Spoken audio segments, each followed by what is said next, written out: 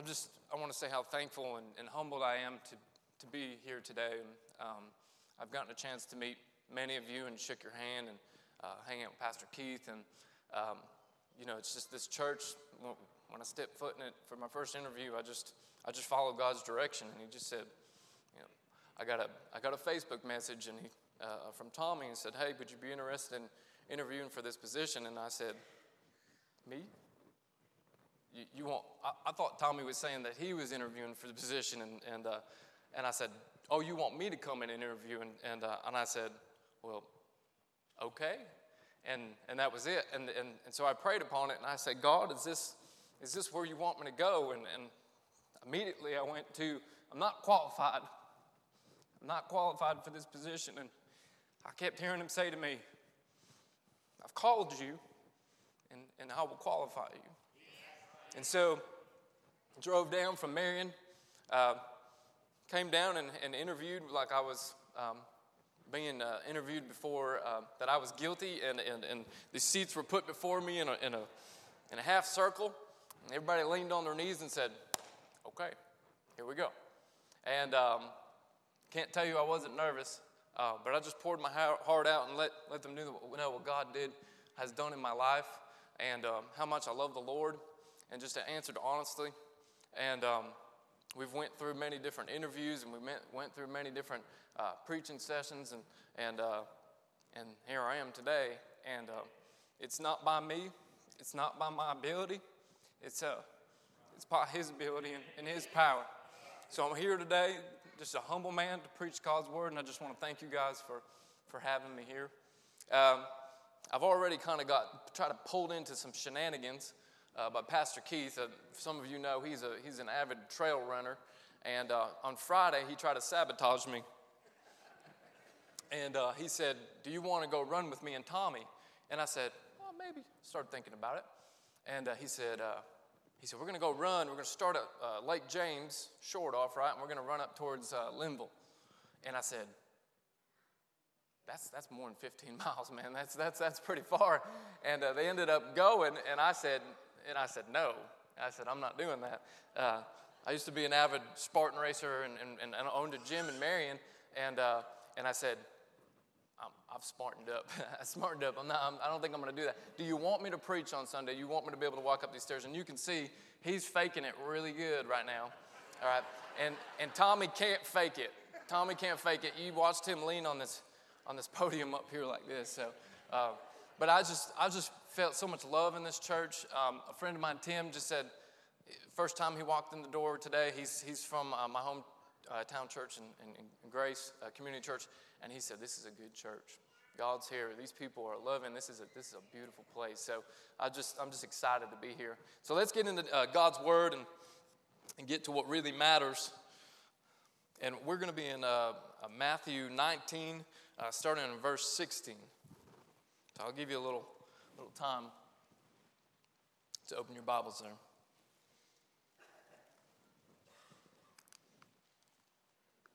Matthew 19, verse 16.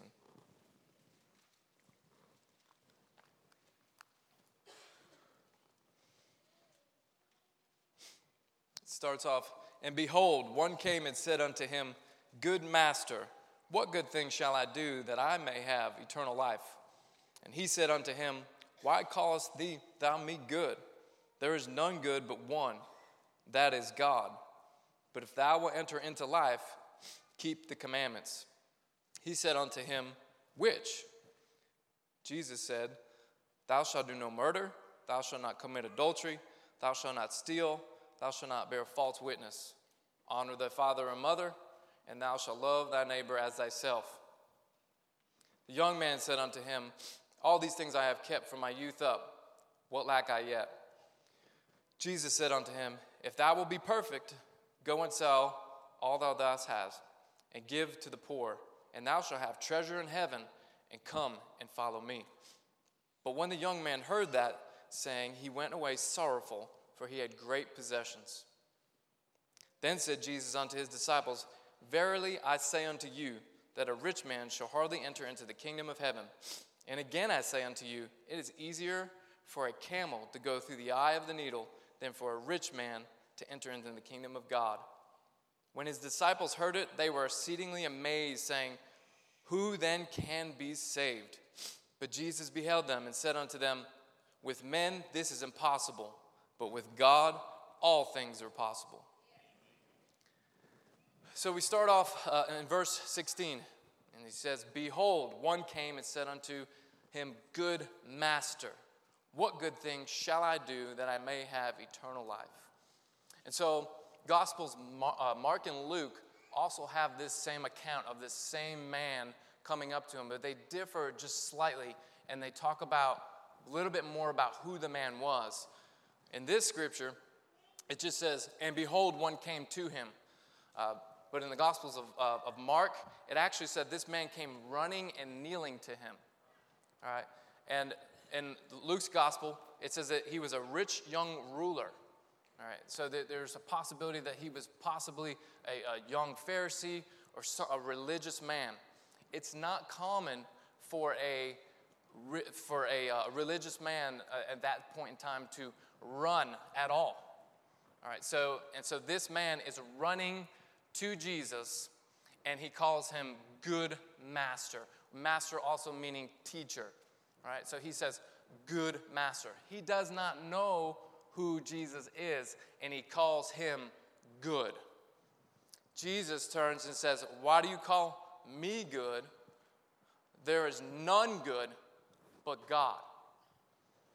And so the law promised, as Jesus was telling him to keep the commandments. All right, and he said unto him, "Why callest thou me good? There is none good but that is God. If thou wilt enter into life, keep the commandments." So he said to him, "Which ones do I keep?" Jesus rattles off 6 commandments. He rattles off, "Do not murder, do not commit adultery, do not steal, do not bear false witness, honor the father and mother, and love thy neighbor as thyself." The law promised life to those who kept it. Leviticus 18:5 says, "Ye shall therefore keep my statutes and my judgments, which if a man do, he shall live in them. I am the Lord." And so we have a list of the 6 of what Jesus told him to do. And so Jesus holding the law up to the man was designed to show them this man's inability to obtain life through this. This man looks at the law, and we're looking at it on screen, but he's checking himself out, saying, "I have not committed murder, I have not committed adultery, I haven't stolen anything, I haven't lied. I have always honored my mother and father and loved my neighbor as myself," but just grazed over it. So the young man says in verse 20, "The young man saith unto him, All things have I kept from my youth up. What lack I yet?" And so I named this sermon, "What do I still lack?"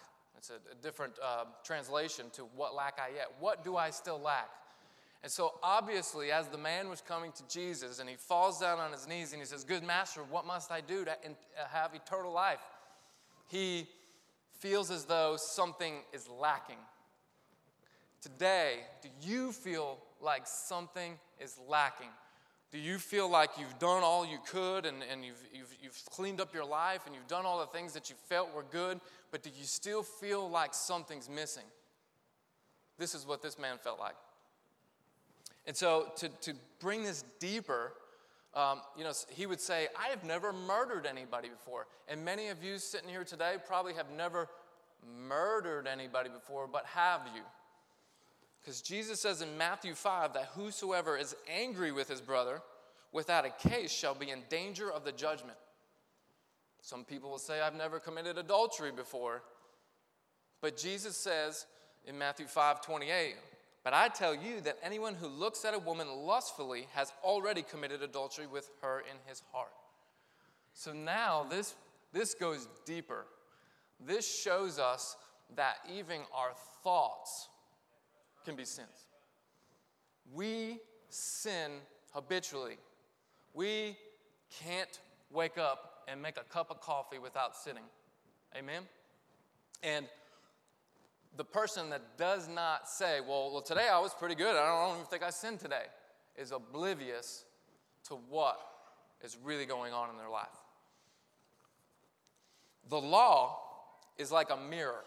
The 10 Commandments is like a mirror that shows us what sin is. At the same time, that shows us that we're sinners and guilty before a just and holy God. H.A.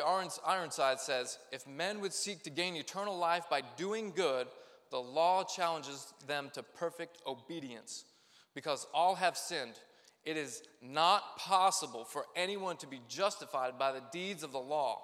The law speaks with awful force to an awakened conscience, giving one to realize the hopelessness of ever obtaining eternal life by human merit. You can't do it. You can't make it to heaven without the blood of Jesus Christ. You can't make it. There is no other way. There is no other way.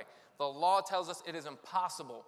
My 6-year-old daughter, she was coloring the 10 Commandments and had Moses holding the 10 Commandments and said, let's go over these.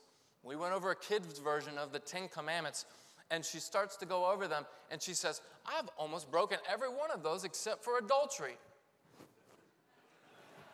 At 6. And I said, I love you, baby. But yes, you have. Yes, you have. And all of you have to. We've broken every one of the commandments multiple times. So many times we would just be completely dumbfounded. So Romans 3:23, for all have sinned and come short of the glory of God. We're all sinners. Every single one of us. We're all dead in sin, or we used to be dead in sin. For some of you, that might be the case today. Jesus said unto him in verse 21, if thou will be perfect, do you see how he says this?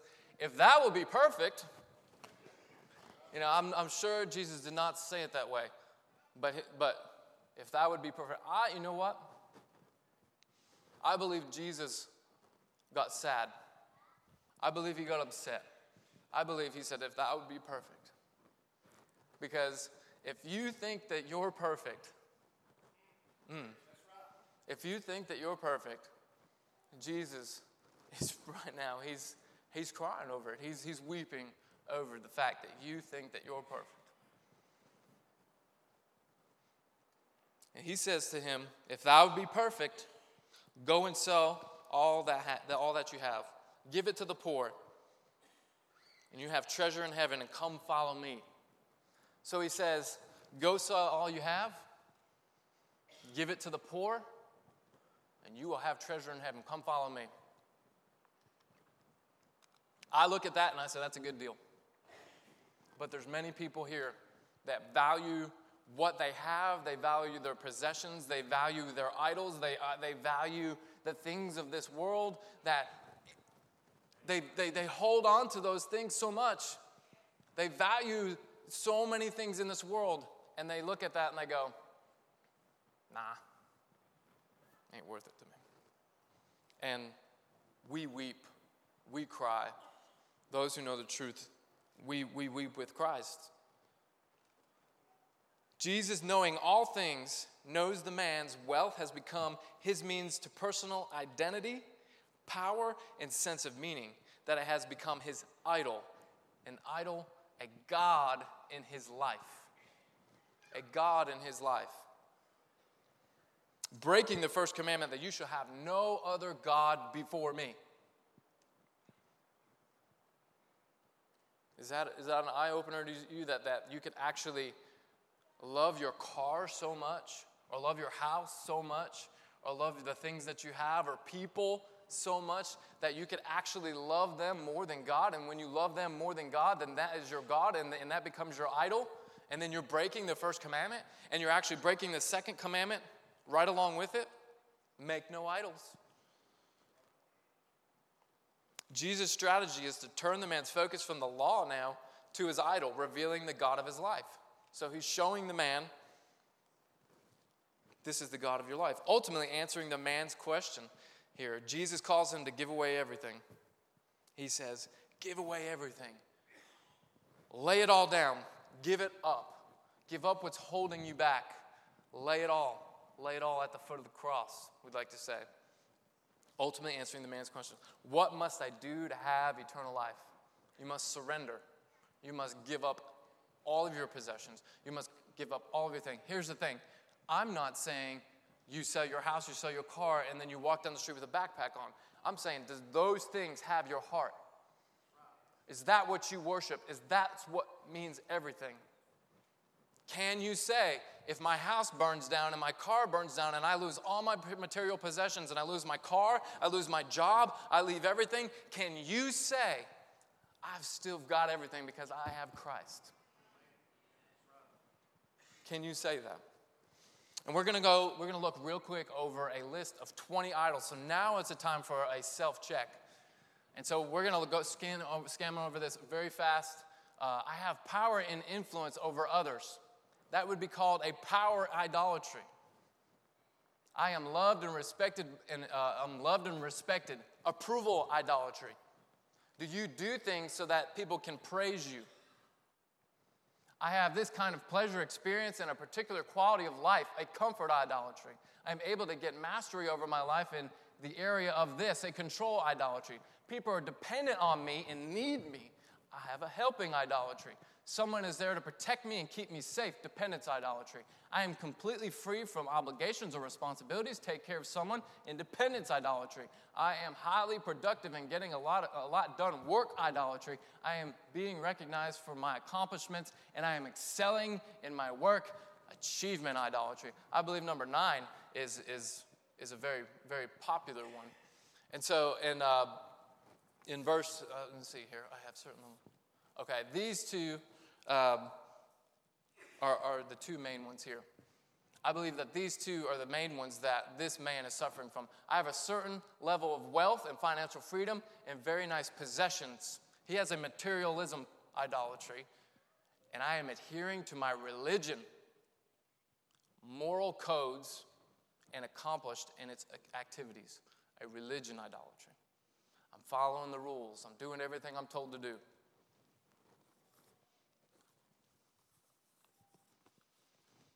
But when the young man heard that saying, he went away sorrowful, for he had great possessions. Jesus told him what he needed to do to have eternal life. But whatever Jesus was offering was going to cost him his pride, and it was going to cost him his possessions, and it was a price that was too high even for eternal life. He wanted eternal life only as an add-on to what he had already possessed. Let's read that over again. He wanted eternal life only as an add-on to what he already possessed. He loved himself, not God. He loved earth, not heaven. And he loved the material, not the spiritual.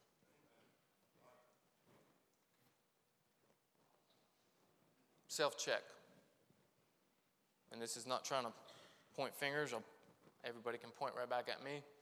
But is it not something that you have to humble yourself every day about? Is it something not every day that you have to say, I'm less, he is more. What I have, he's given to me. I'm not able to step or breathe or blink or see without his command. So anything you have and anything you can do is from God, not you.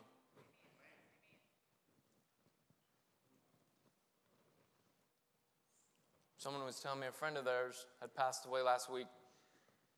His wife was sitting next to him, and he sat up and went, couldn't breathe, and he passed away. I had a friend just a few years ago before I was saved, and I know he was a Christian man, and he was from Florida. And I find out through a Facebook post from his wife that he passed away. And he was only 40, worked out all the time, had 3 kids, a new baby. He didn't wake up. He just didn't wake up. There could be a point in time when you go to bed and then you just don't wake up. We could walk out these doors today and walk out those doors, and we get in our car and we're thinking we're going to go eat and then it's done. We don't know when we're going to die. We can't make a 10-year plan, a 30-year plan, or whatever plan. We don't know. So in verse 23, Jesus says, "Then said Jesus unto his disciples, Verily I say unto you that a rich man shall hardly enter into the kingdom of heaven. And again I say unto you, it is easier for a camel to go through the eye of the needle, and for a rich man to enter the kingdom of God. When his disciples heard it, they were exceedingly amazed, saying, Who can be saved? Who can be saved? But Jesus beheld them and said to them, With men this is impossible, but with God all things are possible." Is Jesus really that serious? Is he really that serious that we just go a little further outside our text in verses 29 and 30, just a little bit further, and he says, "Everyone that has forsaken houses, or brothers or sisters, or father or mother, or wife or children, or lands for my sake, shall receive 100-fold, and shall inherit everlasting life. But many that are first shall be last, and the last shall be first." In your household, there will be one that chooses Christ, and then there'll be one who says, "No." And your household will divide because of him, and you will say, "I choose Jesus because he's my everything. He's the Son of God. He died for my sins. He makes me breathe. He provides for me." "Well, you're my father and your mother, and I love you. But I follow him, and he made me. He made me. He knitted me in your womb. And I love you and I want you to know him."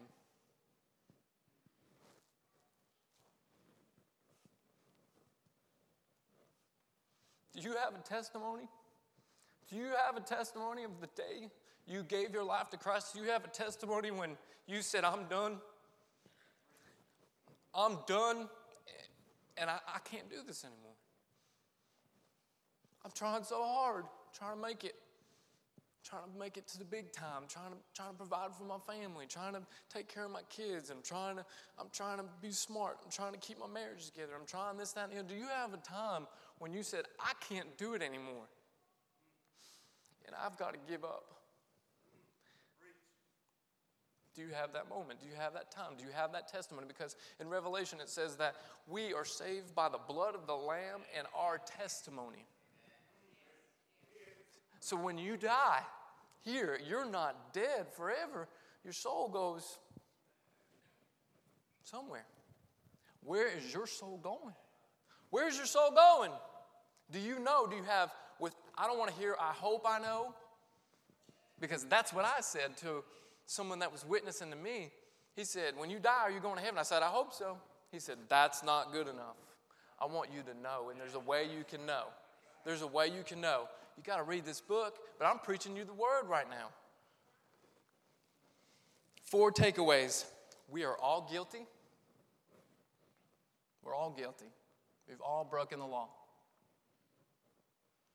Can't save yourself. Only repentance and trust in your life to Jesus Christ can save you. And what did Jesus say? That I am the way, the truth. There is no other truth besides me. And I am the life. No one comes to the Father except through me. There is no other way but by way of the cross, but by Jesus Christ. There is no other way. You say, well, that's like telling everybody else they're wrong. I'm not telling them they're wrong. Jesus is telling them they're wrong. The one who created this world, the one who created the trees and the mountains and the air and all the things that we eat up and we take in and we hoard and we say that it's mine, it's mine, it's mine. He made it. He gave it to us. And by his mercy, we're still here. And by his grace, we are still here. Because he loves us. How do we know he loves us? That he sent his one and only son to die on the cross for our sins. That's how we know God's love for us. Is that we were on a train straight to hell.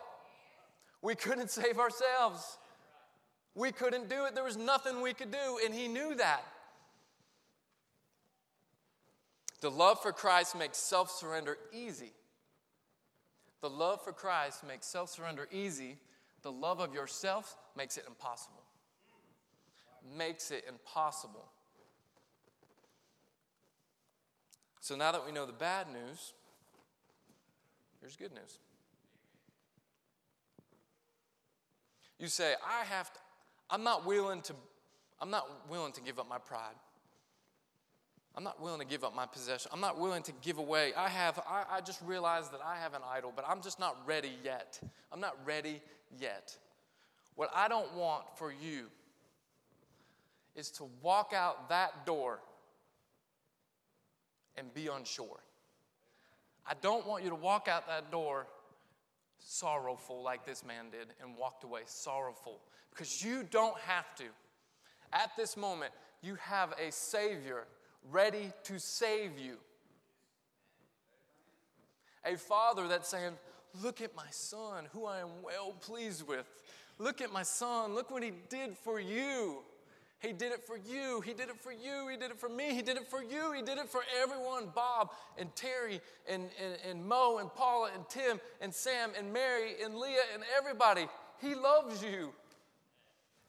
He loves you. He bankrupted heaven. He left heaven. He left his possessions to come be you, to be in the flesh, to be a baby, to live a life just like you. He knows what you feel. He knows everything. But guess what? He never sinned. And when you look at those commandments, he never broke a single one of them because he loved you. And so you say, well, I know he died on the cross for my sins, but he lived 30 years of his life with this focus on his Father and says, tell me what you want me to do, God. I got to follow you. I can't. This world is attacking me. The devil's attacking me. What do you want me to do, Lord? And he just focused on him the way that we could never do it, but he did. And so when he went to the cross, they took him, and he let them take him. People say, man, they arrested him, and it was so wrong what they did to Jesus. He let them do it. He took him. They took him and they put him in shackles. They put him in shackles and they took him and they put him in prison and they whipped him. And they beat him to the point that he could not be recognized. He was disfigured. People say, well, he just was whipped a little bit. He was beaten and crushed like no other man had ever been beaten or crushed ever. No movie can do it justice. It's a horrible sight, and people don't want to think about it, but that's what he did for you. So think about it every day. When they took him, he was thinking about you. People say, well, he died for the whole world. Yes, he did die for the whole world, but he was thinking about you. You got to have it. It's got to be a personal relationship. He had you on his mind. He created you. He died for you, not just for the world. It's for you. And so when they took him, they beat him, they took him up to the cross, they made him carry his cross. Jesus tells us to carry our cross, to carry the hard life that we have to live because he suffered for you. So we must suffer for him. Is he not worthy to suffer for?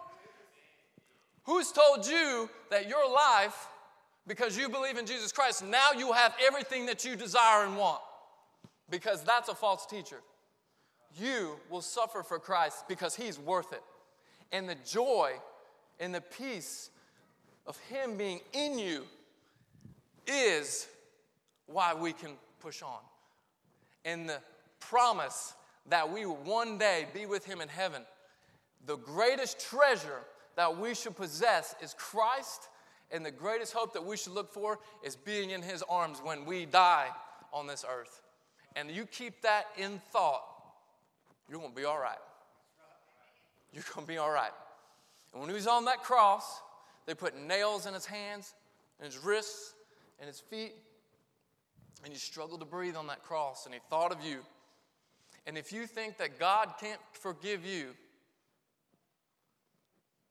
as they were spitting on him and pulling his beard out and doing all the things they were doing, he said, Father, forgive them, for they know not what they do. When he was on the cross at his worst, he said, Father, forgive them, for these men not know what they're doing to me. He prayed for the people that persecuted him and attacked him. Is that not love? That is love, my friends. And that's how much he loves you. We deserve the wrath of God. We deserve it. For those that are not in Christ, the wrath of God is on you. The wrath of God is on you, but it does not have to be. It does not have to be. When Jesus was on the cross, he said, my God, why have you forsaken me? He said, my God, why have you forsaken me? And the Father could not look on his Son. He poured out your sin and my sin and all the wrath onto his Son that he loved for you. Poured the wrath onto his Son for you so that you didn't have to pay for the wrath. Poured it out on his Son. And he died. He says, it is finished. He died. Jesus died. They put him in a tomb. And they closed the tomb up. And 3 days later, he arose. He rose again. Amen. He rose again. And because he rose again, we have life in him. And everyone that gives their life to him, gives their life, gives everything to him. Take my sins, Lord. Take all the wrongdoings. Take all the thing I did. I'm sorry. I live my life for you, Lord. I give it up. I give it up because you laid your life down. We'll have eternal life in him. So if you don't know the Lord today, or if you feel as though you don't know, you're doubting, or maybe you just need to repent. Maybe you just need to say, God, I'm sorry. This altar is here for a reason. This altar is here for a reason. Do not leave today without repenting. Say, Jesus, I'm sorry. Or maybe you need to give your life to him today. Maybe today's the day where you need to say, I'm done wondering. I'm done. Today's the day.